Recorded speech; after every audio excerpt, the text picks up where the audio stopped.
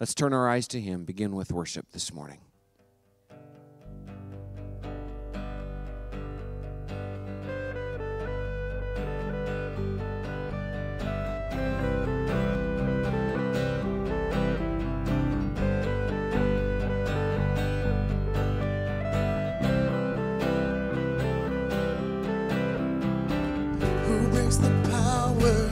Sin and darkness, whose love is mighty and so much stronger. The King of glory, the King above all kings, who shakes the whole earth with holy thunder and leaves us breathless in awe and wonder. The King of glory, the King above all kings. This is amazing grace. This is unfailing love, that you would take my place, that you would bear my cross. You laid down your life, that I would be set free. Oh, Jesus, I sing for all that you've done for me.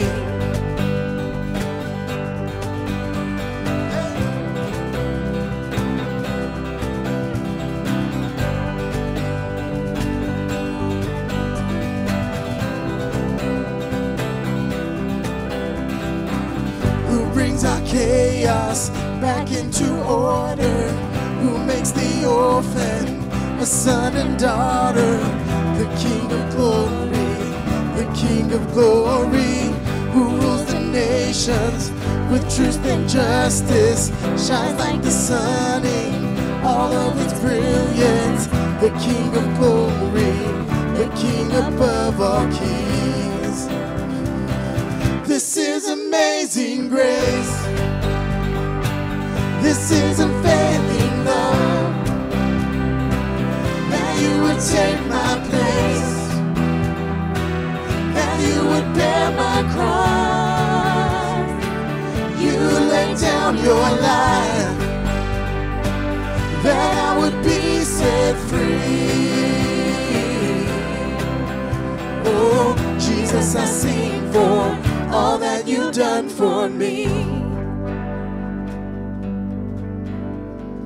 Worthy is the Lamb who was slain. Worthy is the King who conquered the grave. Worthy is the Lamb who was slain. Worthy is the King who conquered the grave. Worthy is the Lamb who was slain. Worthy is the King who conquered the grave. Worthy is the Lamb who was slain. Worthy, worthy, worthy. Oh, this is amazing grace. This is unfailing love,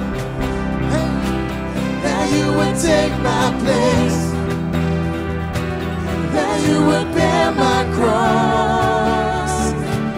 You laid down your life, that I would be set free. Oh, Jesus, I sing for all that you've done for me.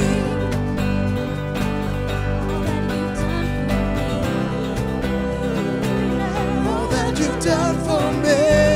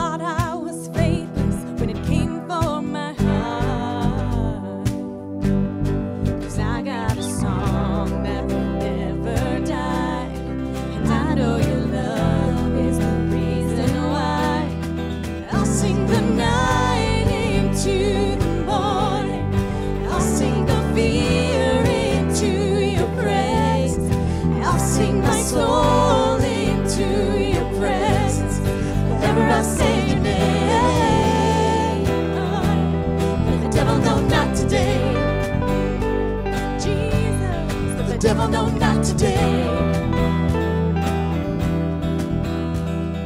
Tell me, did the enemy panic as you took up that cross? Tell me, did the darkness cry mercy as you rolled back that rock?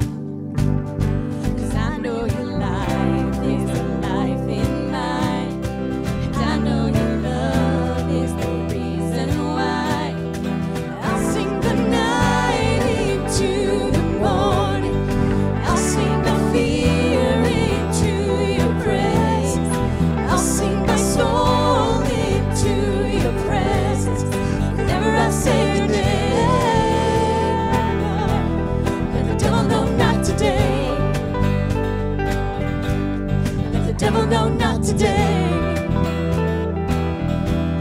No, no, not ever again. No.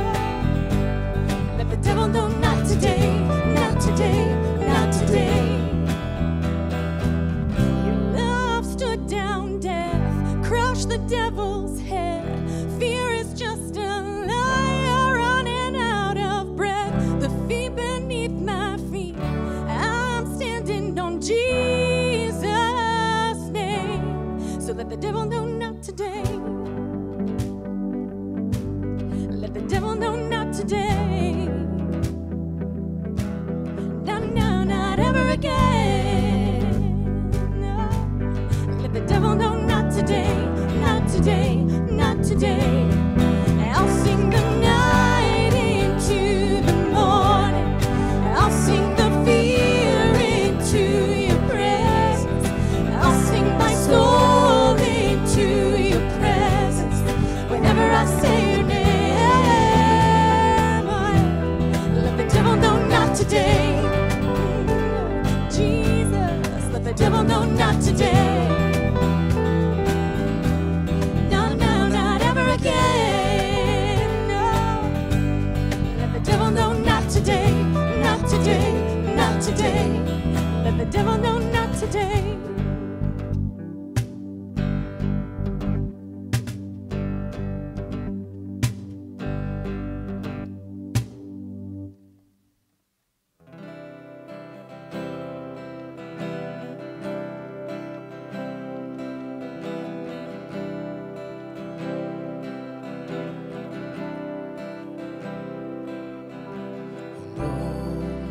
To Jesus I surrender all. To Thee I freely give, and I will never love and trust Him in His presence daily live, and I surrender all, and I surrender all, and all to Thee, my blessed Savior, I surrender all.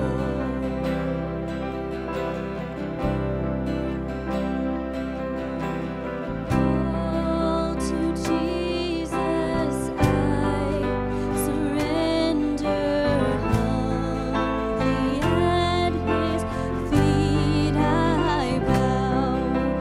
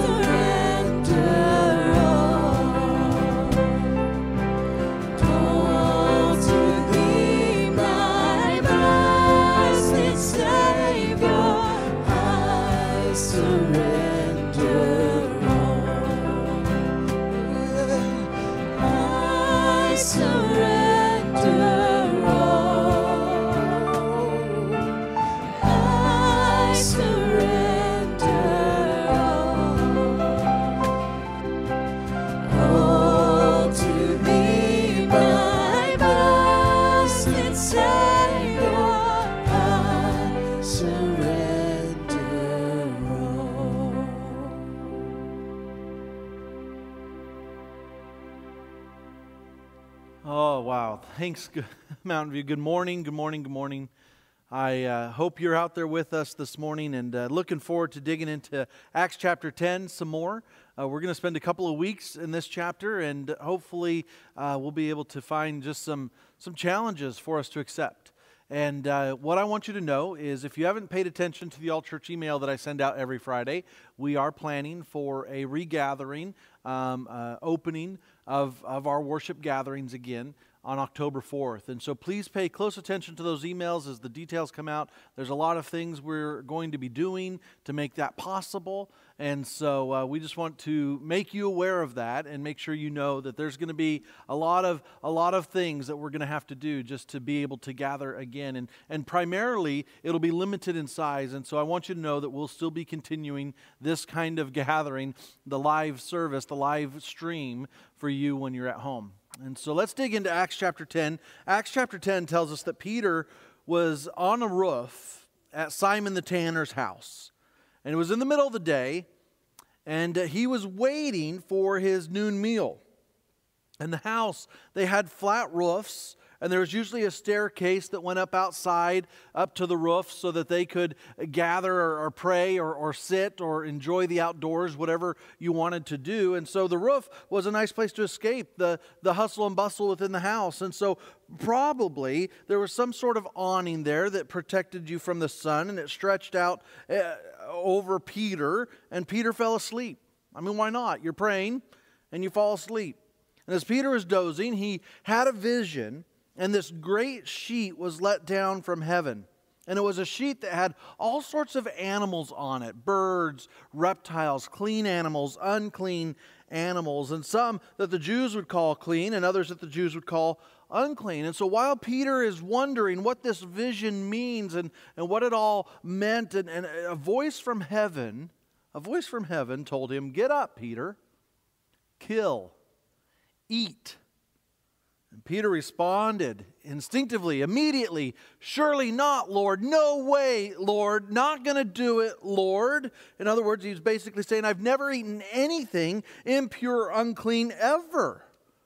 And so we talked about this last week, that sometimes when God asks us to do something, and we say, "No, Lord," we actually disqualify God from being our Lord the moment we say no. And so this seems to have been a very incongruent conversation within Peter's own mind. The Lord was giving Peter a command, and Peter, while acknowledging that Jesus was his Lord, nevertheless contradicted Jesus by saying, "No, no." And so at this point, in Acts chapter 10, verse 15, is what it says.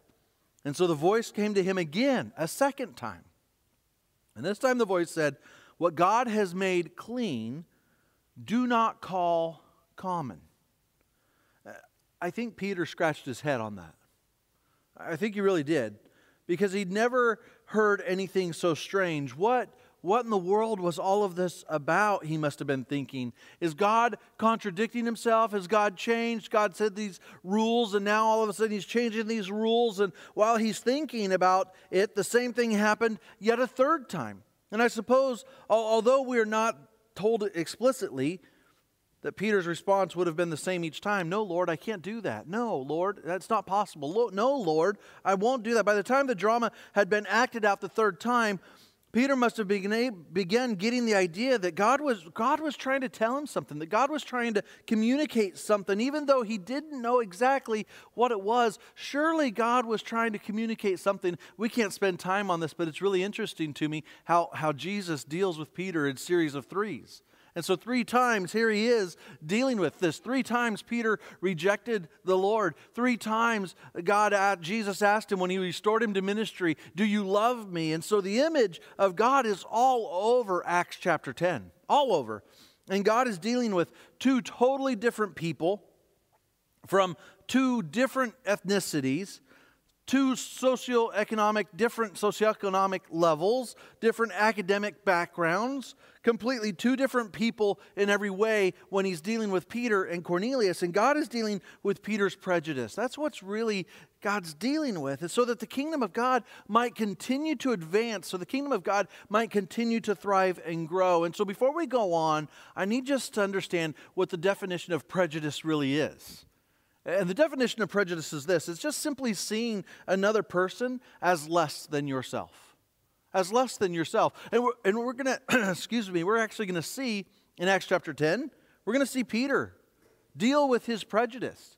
We're going to be able to read here in a moment about his prejudice. You're going to see it so clearly in Acts chapter 10 that you're going to know that he clearly viewed these Gentiles, Cornelius specifically, less than himself. And so what is happening in Acts chapter 10 is giving us something beyond some moral argument about how prejudices are wrong. We know that. All of us know that. The reality is that the moral argument doesn't seem to be enough.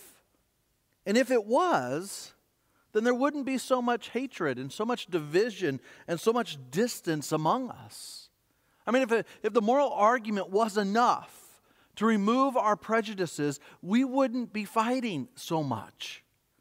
And I hope you hear that, because what God is doing in Peter is he's breaking down some walls. And what God is doing is he's revealing a deeper truth that all are created in God's image, and none of us are common, and none of us are accidental. That we were created with purpose and with intentionality, that God designed us in our mother's womb. And so God is revealing this deeper truth. And when we truly believe this deeper truth, the way we see ourselves will change. And then the way we see other people will change. And so let's dig into Acts chapter 10. And I want you to notice, I want you to see this. Watch how Peter struggles, because he does. Acts chapter 10, we're going to start at verse 17 this morning. This is what it says.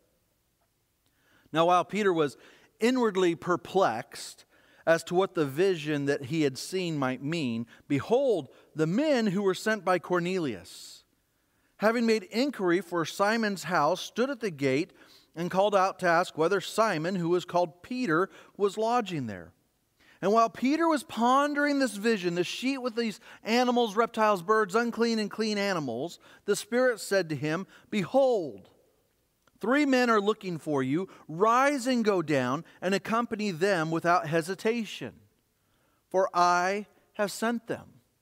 So it's interesting, as Peter has this vision 3 different times. He has this vision. Finally, the sheet takes off and goes up into heaven. And so Peter's perplexed. He's trying to make sense of everything that he's just heard. Is this from God or not? And then all of a sudden, the Spirit says to him again, rise, go down. There's people who are waiting for you. And I love this phrase, such a critical phrase.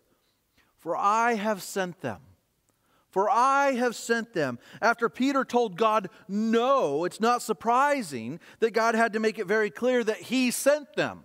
That God is a part of this. Like, Peter, you're struggling to understand what I'm really trying to say here. And so I've got 3 guys who are coming to look for you, and I want you to know that I have sent them. And so Peter, he's struggling with this clean food thing, this unclean food thing. And once he realizes that Gentiles are going to lead a Jew to evangelize Gentiles, he probably won't go.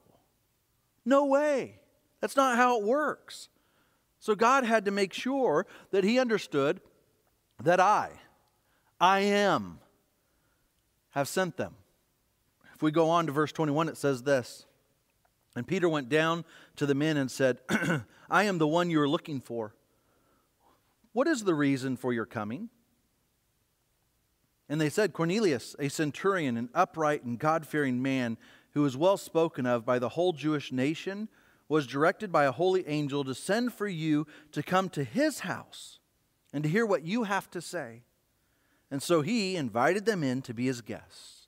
And the next day he rose, and he went away with them, and some of the brothers from Joppa accompanied him.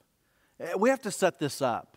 We have to understand really what's going on here, because there's a Roman soldier and there's 2 servants who belong to the household of Cornelius. And they have come to take Peter, a Jew, so 3 Gentiles have come to take Peter, a Jew, to go back to Cornelius' house. And so when Peter gets to the door, he remembers God has sent them.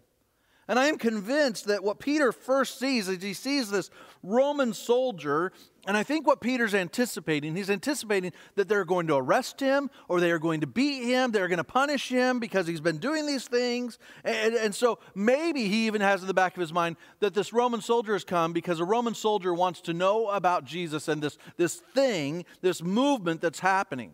And so you know his hungry stomach dropped It just dropped when he learned that he would be going back to a Gentile to preach Jesus. I mean, Peter would have almost been willing to take the beating, to be arrested, to be put in jail, as opposed to preach to a Gentile. And even though Cornelius was well respected or well spoken of, Peter still would have considered these Gentiles dogs. And that's what he's thinking. And so what we see in verse 23, when Peter invites them into the house, it's not even his house. Have you had anybody staying with you and then they invited more friends over? Right? I mean, he's staying at Simon Peter, staying at Simon the tanner's house, and he says, all right, come on in to Simon's house. Not my house, but Simon's house. But he's starting to get it. And the road is still going to be tough for Peter. It's still going to be confusing, as we will see. However, we see some hope that he's starting to get it. He's starting to understand. He's accepting this mission that God has for him. And so I want you to look, though, as he struggles at the irony that exists. And it says this, on Acts chapter 10, verse 24. And on the following day, they entered Caesarea. Man, I love this because where do they go? They go to the city that's named after the most well-known king of the known world. And so Cornelius, it says, was expecting them and had called together his relatives and his close friends. So it's not just Cornelius who's going to hear this. Cornelius says, there is a word from God, and I'm going to invite everybody close to me. I'm going to invite my friends, and I'm going to invite my family. And so when Peter entered, Cornelius met him, fell down to his feet, and worshiped him. Now, this was customary for the Romans, but not for the Jew. The Jews held very tightly that the only person ever to bow down for anybody was a Jew to bow down to God. And so only God was to be honored this way. And so you know what Peter was thinking. Peter's thinking, well, he's not that devout. He's not that God-fearing because he's bowing down to me. But Peter lifted him up and he said, stand up. I too am a man. And verse 27 says this, and as he talked with him, he went in and he found a bunch of people gathered. I mean, Peter's like, listen, I've already come with this Roman soldier and with these two servants of yours, and I meet you, Cornelius, so I guess we can have the conversation. But when he went into the house, guess what? There's a bunch of people there. And he said to them, listen to this, he said, you yourselves know how unlawful it is for a Jew to associate with or to visit anyone of another nation. I mean, have you ever met somebody quite like this, where they know this truth and they just want to make sure how much you know? It says this, but God has shown me, Peter said, that I should not call any person common or unclean. And so when I was sent for, I came without objection. And so he asked the question, so why am I here? Why have you sent for me? What do you want from me? Cornelius invites a bunch of people to hear the message through Peter, the message from God through Peter. And I don't know this for sure, but I imagine that Cornelius knows Peter is a Jew, and so he's prepared Jewish food, kosher food, given him a place to stay. He's very hospitable. He's excited because Peter is going to bring this message from God. And Peter says, oh, don't forget, I shouldn't even be here with you. Like, don't you forget for a moment that this is unlawful. I'm not even supposed to be engaging in conversation. It's wrong for me even to walk into your house. And sometimes we miss this. But there's certain things sometimes that we don't need to say. And this was one of those moments that Peter probably didn't need to say what he said. But he went on, he says, you need to know how unlawful it is for me. And this is what's crazy. He's not violating Old Testament commands, and he's not violating the Mosaic law. He's breaking the traditions that came throughout the years, through the Jewish customs, and how to perform and how to act and how to behave a certain way so that you wouldn't be determined unclean. And so the Jewish traditions of purity made it virtually impossible for Jews to associate with Gentiles without becoming ritually unclean. But then he says, but God is showing me my prejudice. He is showing me my prejudice that it's okay to be with lesser people. It's okay to be with you dogs. It's okay. But Peter's still confused. And so he has to ask the question, so why am I here? What am I doing here? Look at verse 30. And Cornelius said, 4 days ago, about this hour, I was praying in my house at the 9th hour, and behold, a man stood before me in bright clothing and said, Cornelius, your prayer has been heard, and your alms have been remembered before God. Send therefore to Joppa, and ask for Simon, who is called Peter. He is lodging in the house of Simon, a tanner, by the sea. So I sent for you at once. Oh, and you have been so kind to come. Now, therefore, we are all here in the presence of God to hear all that you have been commanded by the Lord to speak to us. Man, this is powerful. And I don't know where you are at. I don't know where you land. I don't know where you are in this idea of being prejudiced or what you might hold as prejudiced. Who in our society you might consider lesser than yourself. But I want us to start with some application. I want us to ask this question that we asked last week. Is the Bible sufficient for all matters of faith and practice? Is the Bible sufficient for all matters of faith and conduct and how we ought to behave?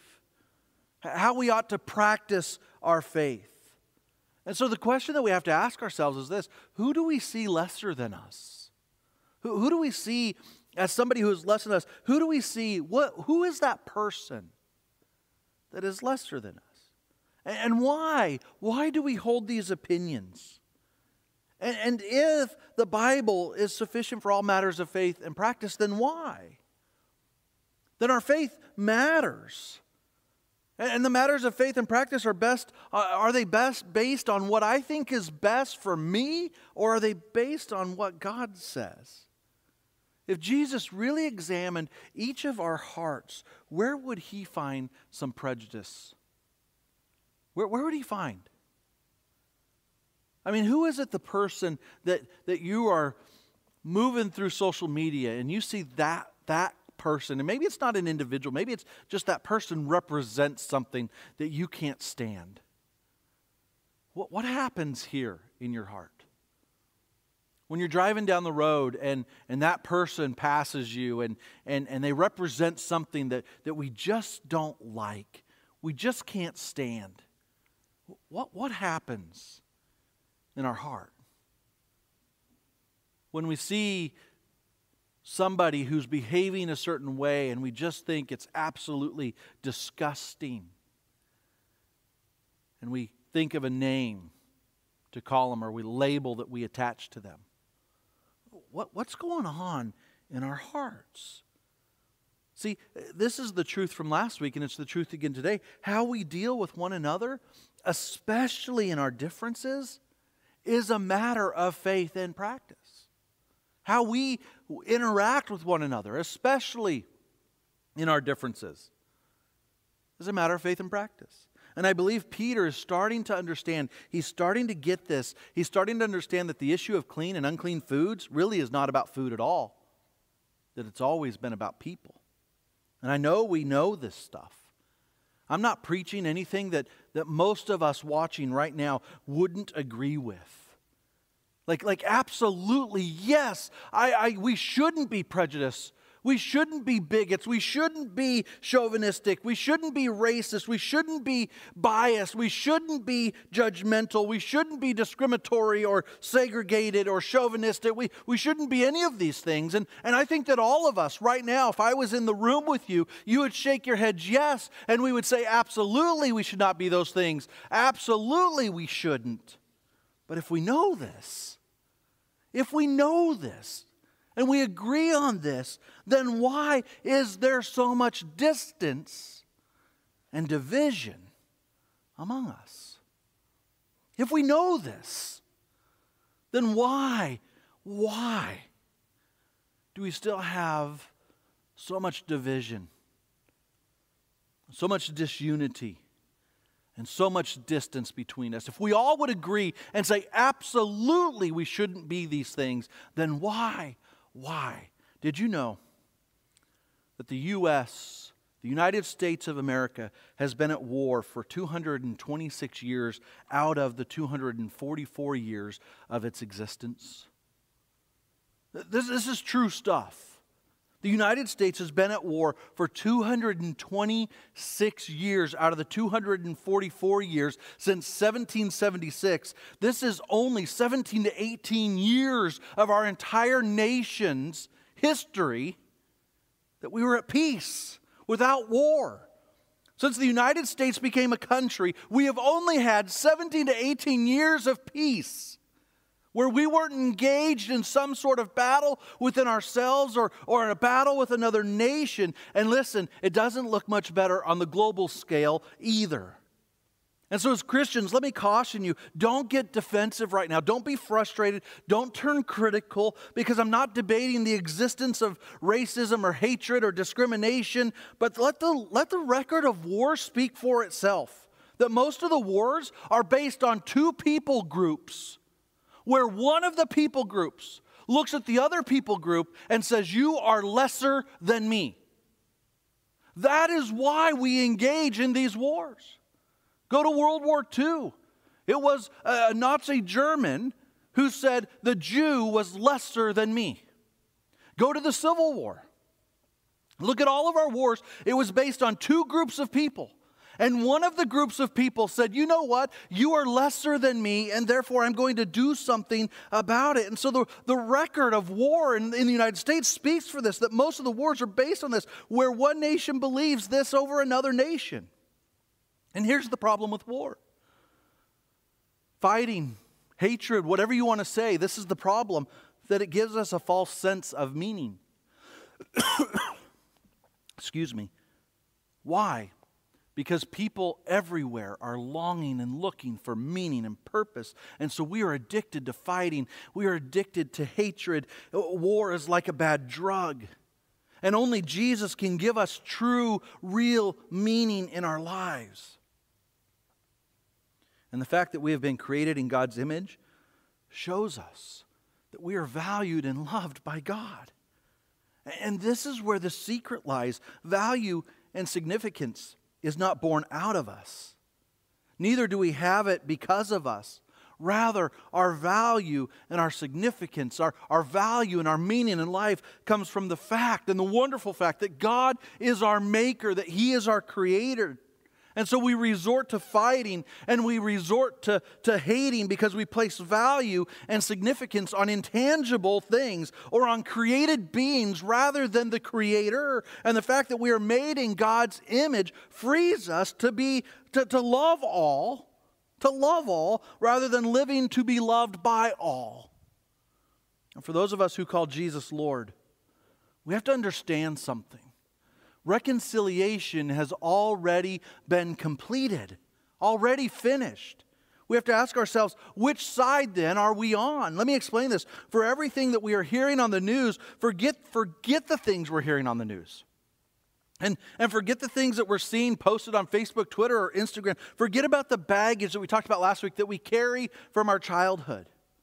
Look at this for a moment, just with a clean heart, with clean eyes, open heart, open mind. Look at this. Ephesians chapter 2, verse 11. It says this, therefore remember that at one time you Gentiles in the flesh, called the uncircumcision by what is called the circumcision, which is made in the flesh by hands. Remember that you were at one time separated from Christ, alienated from the commonwealth of Israel, and strangers to the covenants of promise, having no hope and without God in the world. And before we can even grasp good news, and let this bad news sit in. This bad news says, listen, Gentiles, you were separated.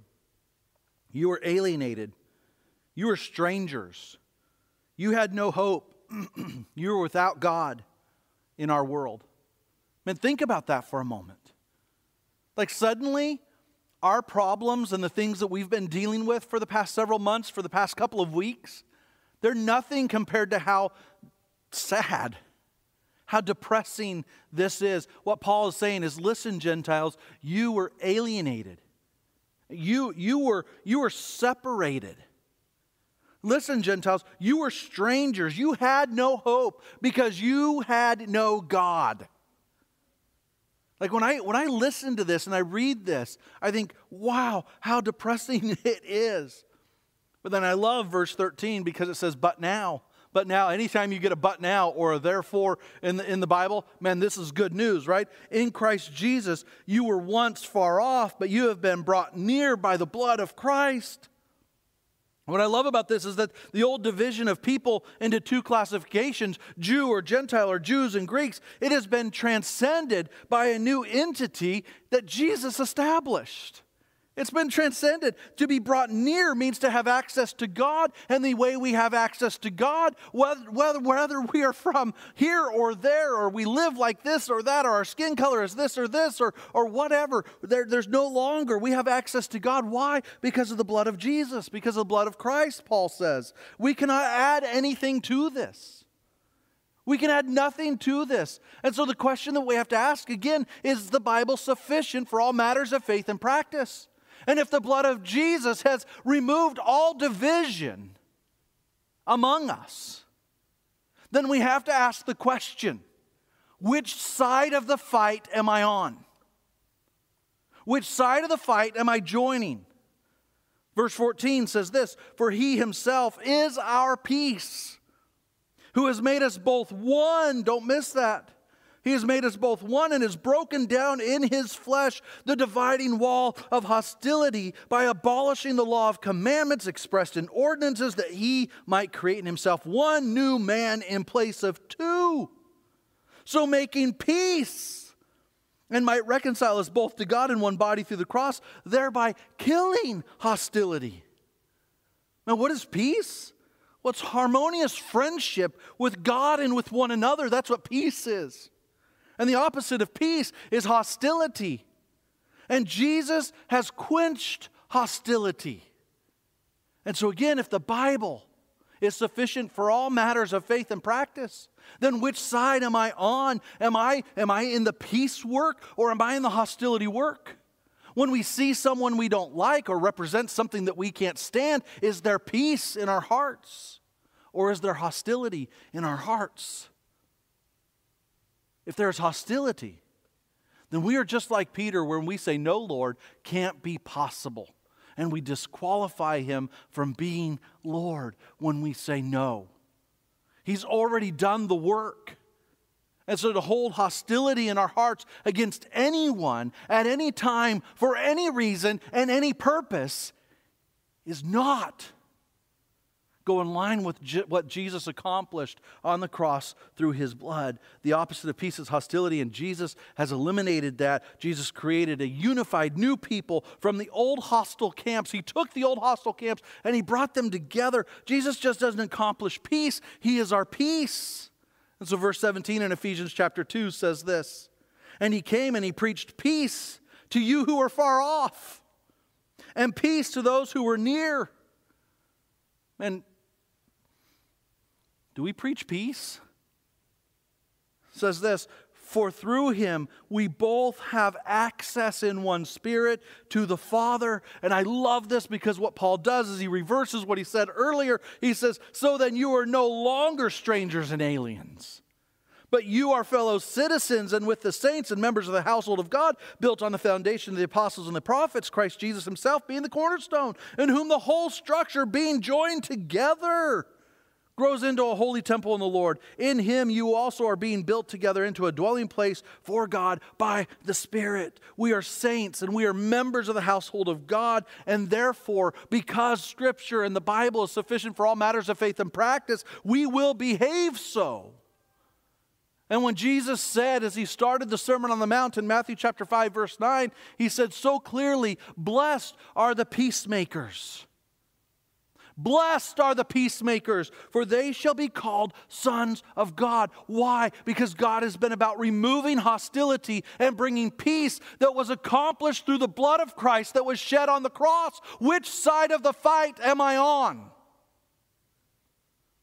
Am I creating more hostility because I have prejudice in my heart against that person who represents something that I absolutely cannot stand? Or am I with Jesus? Am I bearing the badge that says peacemaker? There's an incredible story that I want to finish with. It's about a guy named St. Francis of Assisi.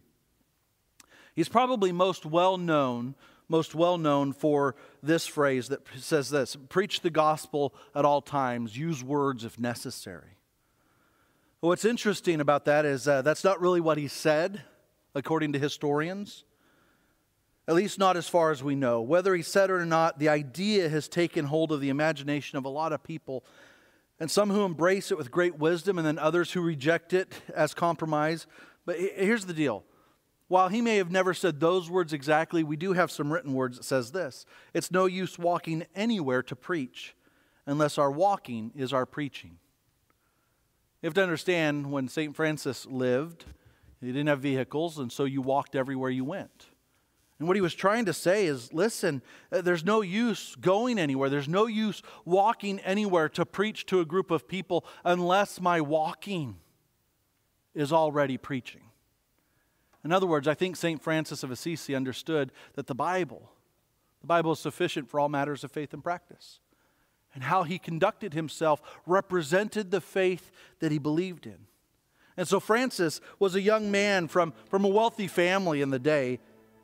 Interestingly enough, his dad actually sold fabric, and if you sold fabric and you were the developer of fabric, man, that was a lucrative business. And so St. Francis then fought in a war where two towns were against each other. He was a part of the business, the family business. At one point in his life, it's recorded that he lost all meaning in life, and he began to search for something deeper. He fought an illness, many illnesses actually, including malaria, which he caught while being imprisoned. And so at one point, Francis is wandering the countryside, and he walks into this old, broken down, beat up church, and he seems to hear the voice of God. And the voice of God says to him, "Help me rebuild my house." And so Francis literally starts cleaning and scrubbing and building and fixing this old church countryside. This old church that was on the countryside. It led him to deny all of his earthly possessions, all of them. He denied himself. He left the family business, and he gave his life to a life that he believed that God had asked him to do, to help the poor. What many people don't know is about a journey that he took to Egypt. It was one of the bloodiest wars during the period of the Crusades. In the year 1219, Francis and another friar that belonged to the Franciscan, they went to convert the Sultan of Egypt. Or at least they were committed to converting him. And if they couldn't convert him, they knew that they would die trying to do so. And so Francis went to Egypt. It was during the 5th Crusade, where a Crusader army had been encamped for over a year around the walled city of Damietta, and not far from one of the main channels of the Nile River. But the Sultan, his name was Al-Kamil, was encamped upstream on the other side of this walled city. And so this bloody attack launched on the city by the Christians. It was so bloody that both sides actually agreed to take a truce for 4 weeks. And it's believed that it was during this truce that Francis crossed into the Muslim territory. And he was captured, and he was brought before the Sultan of Egypt. He explained to Al-Kamil that he came in peace. And so Al-Kamil offered him food and allowed him to stay in the Muslim camp. And we know that the Sultan received Francis, and that Francis preached to the Sultan. How do we know that? It's because Francis was able to return unharmed. And so when Francis returns to the Crusader and he reports how he was treated, he was hoping that the Pope and the cardinals would be moved to just turn back and return home. They don't. But historians tell us that Francis was moved because all of a sudden he rewrote his order, he rewrote the code of conduct, he rewrote his constitution, that his followers would go and that they would live in peace among the Muslims, that they would be peace bearers, not hostile. Maybe Francis got it. And so the Crusaders marched on, and they made one major fatal mistake. They set up camp in the middle of the floodplain on the Nile River. In Al-Kamil, the Sultan orders that the river slew, gates opened, and suddenly the lands were flooded, sinking the Crusaders, capturing the horses into the muck and the mud. And the Crusaders are surrounded by the Muslim army with no escape. Suddenly the Crusaders are going to face starvation and hunger and death. And against the advice of the Sultan's generals, who said, go, kill, hurry, go kill. Instead, Al-Kamil, the Sultan, orders food to be delivered to the Crusaders. He has food brought to them so that they don't die of starvation and hunger. See, when Francis crossed into the line and he sat with the Sultan as a person of peace, something changed. Something changed. This act of compassion and this act of humility did not end the Crusades, but it was the beginning of the end of the conflict. And the Crusaders surrendered control of the city and returned to Europe. And Al-Kamil, he ruled for 20 more years, and this is what we know about his reign as king, as sultan. It was marked as pure fairness for the Christians who lived in Egypt. He treated the Christians with dignity, honor, and respect. The guy on the other side who experienced the peacemaking of St. Francis of Assisi. During World War I, there was a poem written about St. Francis. It says this: Lord, make me an instrument of your peace. Where there is hatred, let me sow love. Where there is injury, pardon. Where there is doubt, faith. Where there is despair, hope. Where there is darkness, light. And where there is sadness, joy. O divine Master, grant that I may not so much seek to be consoled as to console, to be understood as to understand, to be loved as to love. For it is in giving that we receive, and it is in pardoning that we are pardoned, and it is in dying that we are born to eternal life. Let me just tell you this. The most effective evangelistic tool is to love and to live our life in such a way that the world can't understand it. I mean, the greatest way to share our faith is to live a life and to love in such a way that the world can't help but look and say, what? To look at us and say, I don't understand. Doesn't that make you mad? Like you should hate those people. No. The greatest life we could live, that has the greatest amount of influence, is a life of love and a life of peace and a life of harmony. Not hostility, not hatred, not prejudice. We can have the greatest influence in our world when Christians understand and believe that Jesus has already accomplished reconciliation and has removed hostility, and we are going to join Him in His fight and in His pursuit of peace. Which side are you on? Which side are you on? I think this all has something to do with partnering with God in completing the reconciliation that He's already declared. I think it has something to do with the peace that Jesus has already given to us through the blood that was shed. And so which side are you on? Which side am I on? We're going to sing a song, and I know that a lot of people wonder about this song, and there's certain phrases in the song they don't like, but I want you to understand that when we sing it, and you really think of what Jesus accomplished on the cross when His blood was shed for us, to bring harmony, to bring unity, to bring peace, and to remove all the wicked things that belong to the evil one. I want you to understand that what Jesus accomplished on earth on the cross, and what He wants to accomplish in the kingdom that He continues to build, It looks foolish to many, but not to us, because we've been changed by the cross. Let's sing the song together.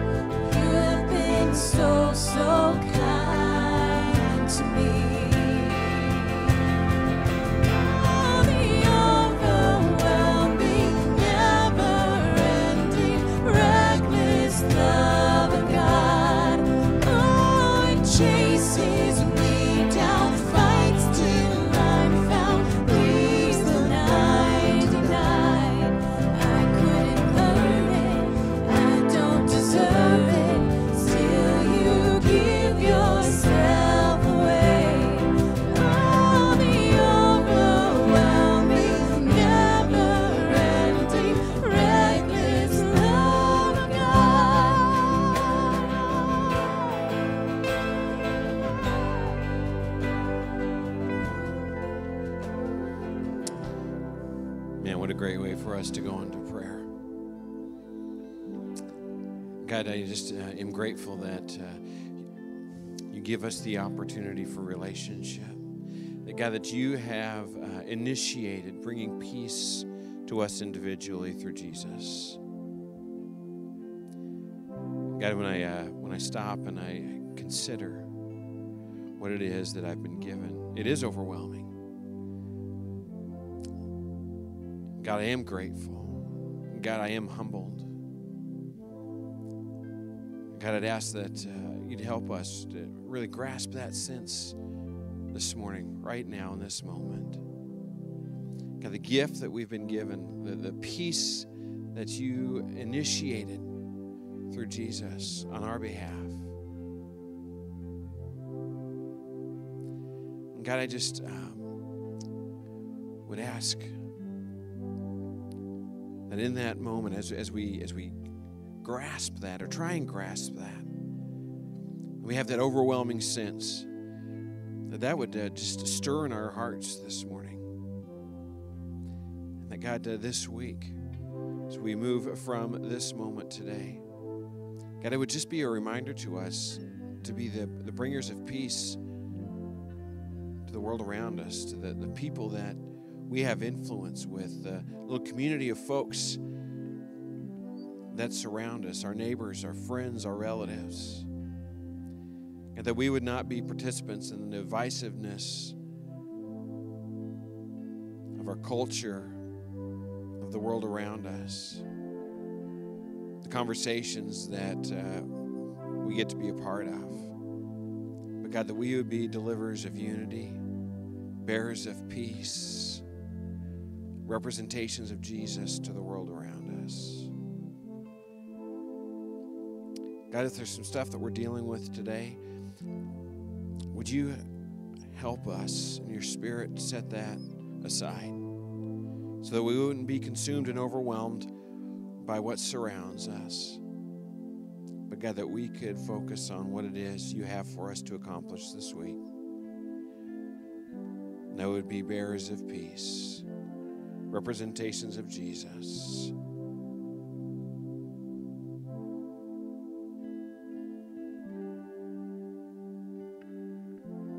Thanks for that opportunity in advance. In the name of Jesus we pray, amen.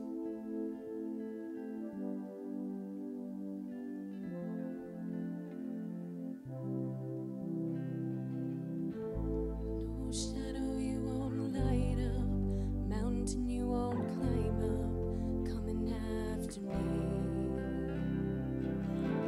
There's no wall you won't kick down, lie you won't tear down, coming after me. There's no shadow you won't light up, mountain you won't climb up, coming after me. There's no wall you won't kick down, lie you won't tear down, coming after me. There's no shadow you won't light up, mountain you won't climb up, coming after me. There's no wall you won't kick down, lie you won't tear down, coming after me. There's no shadow you won't light up, mountain you won't climb up, coming after me. There's no wall you won't kick down, lie you won't tear down, coming after me. The overwhelming, never-ending, reckless love of God. Oh, it chases me down, fights till I'm found, leaves the 99. I couldn't earn it, I don't deserve it, still you give yourself away. Oh, the overwhelming, never-ending, reckless love of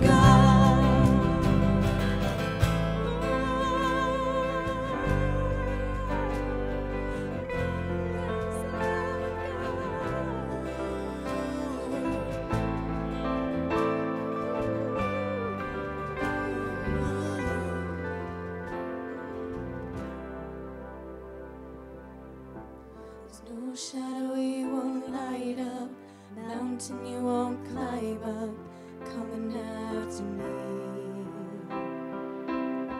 There's no wall you won't kick down, lie you won't tear down, coming after me.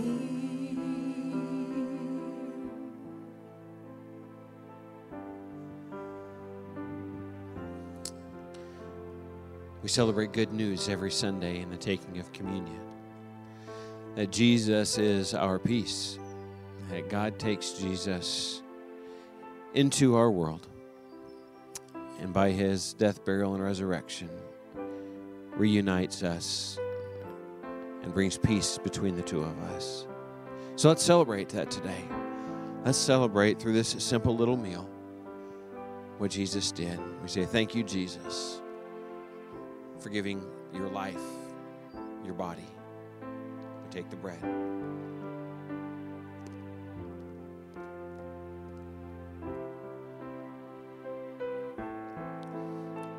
Thank you, Jesus, for shedding your blood on my behalf.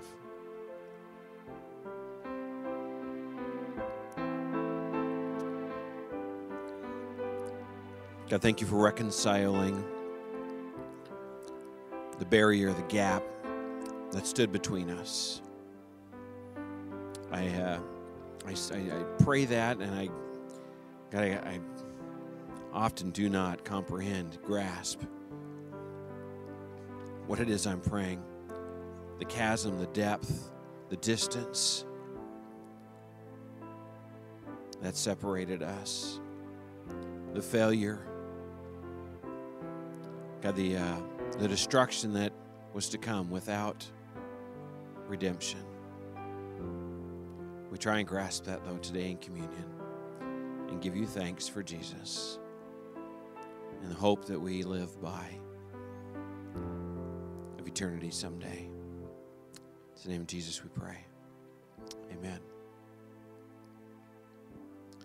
Said as we began today that I hope that you were encouraged and challenged in some way. I hope you were.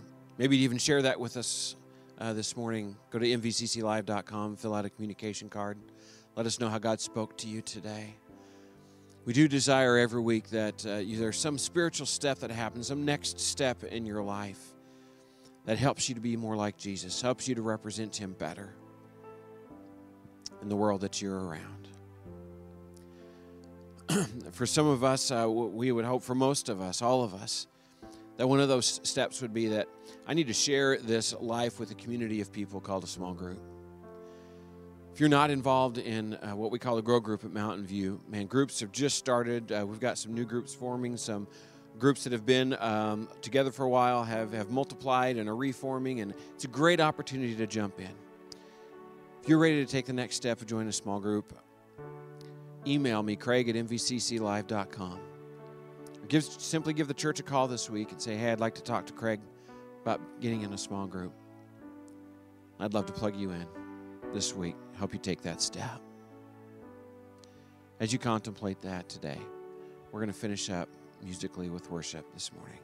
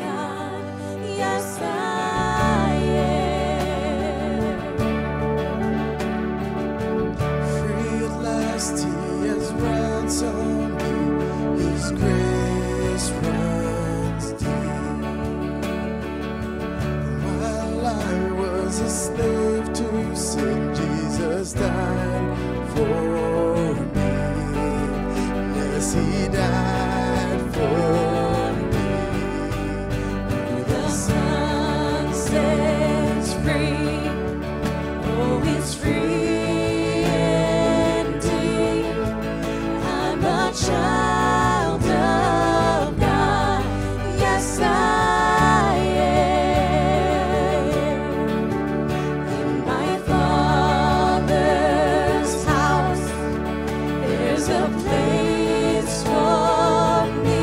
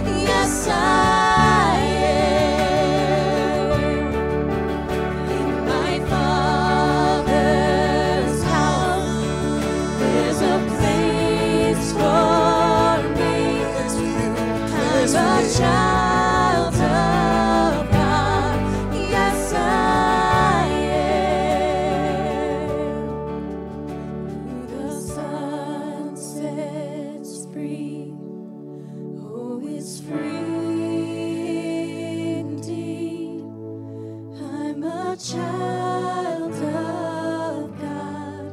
Yes, I am. In my Father's house, there's a place for me. Place for you. I'm a child of God. Yes, I am.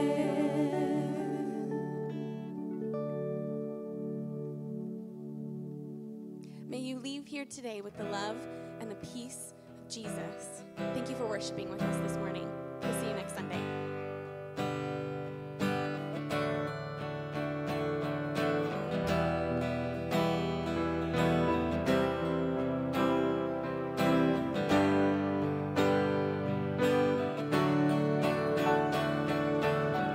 Look down from a broken sky, traced out by the city lights. My world from a mile high, best seat in the house tonight. Touch down on the cold black tongue, hold on for the sudden stop. Breathe in the familiar shock of confusion and chaos. All those people going somewhere. Why have I never cared? Give me your eyes for just 1 second. Give me your eyes so I can see everything that I keep missing. Give me your love for humanity. Give me your arms for the brokenhearted, the ones that are far beyond my reach. Give me your heart for the ones forgotten. Give me your eyes so I can see. Yeah, yeah, yeah, yeah. Step out on a busy street, see a girl and our eyes meet, trying her best to smile at me, to hide what's underneath. There's a man just to her right, black suit and a bright red tie, too ashamed to tell his wife he's out of work, he's buying time. All those people going somewhere. Why have I never cared? Give me your eyes for just 1 second. Give me your eyes so I can see everything that I keep missing. Give me your love for humanity. Give me your arms for the brokenhearted, the ones that are far beyond my reach. Give me your heart for the ones forgotten. Give me your eyes so I can see. Give me your eyes for just 1 second. Give me your eyes so I can see everything that I keep missing. Give me your love for humanity. Give me your arms for the brokenhearted, the ones that are far beyond my reach. Give me your heart for the ones forgotten. Give me your eyes so I can see. Yeah.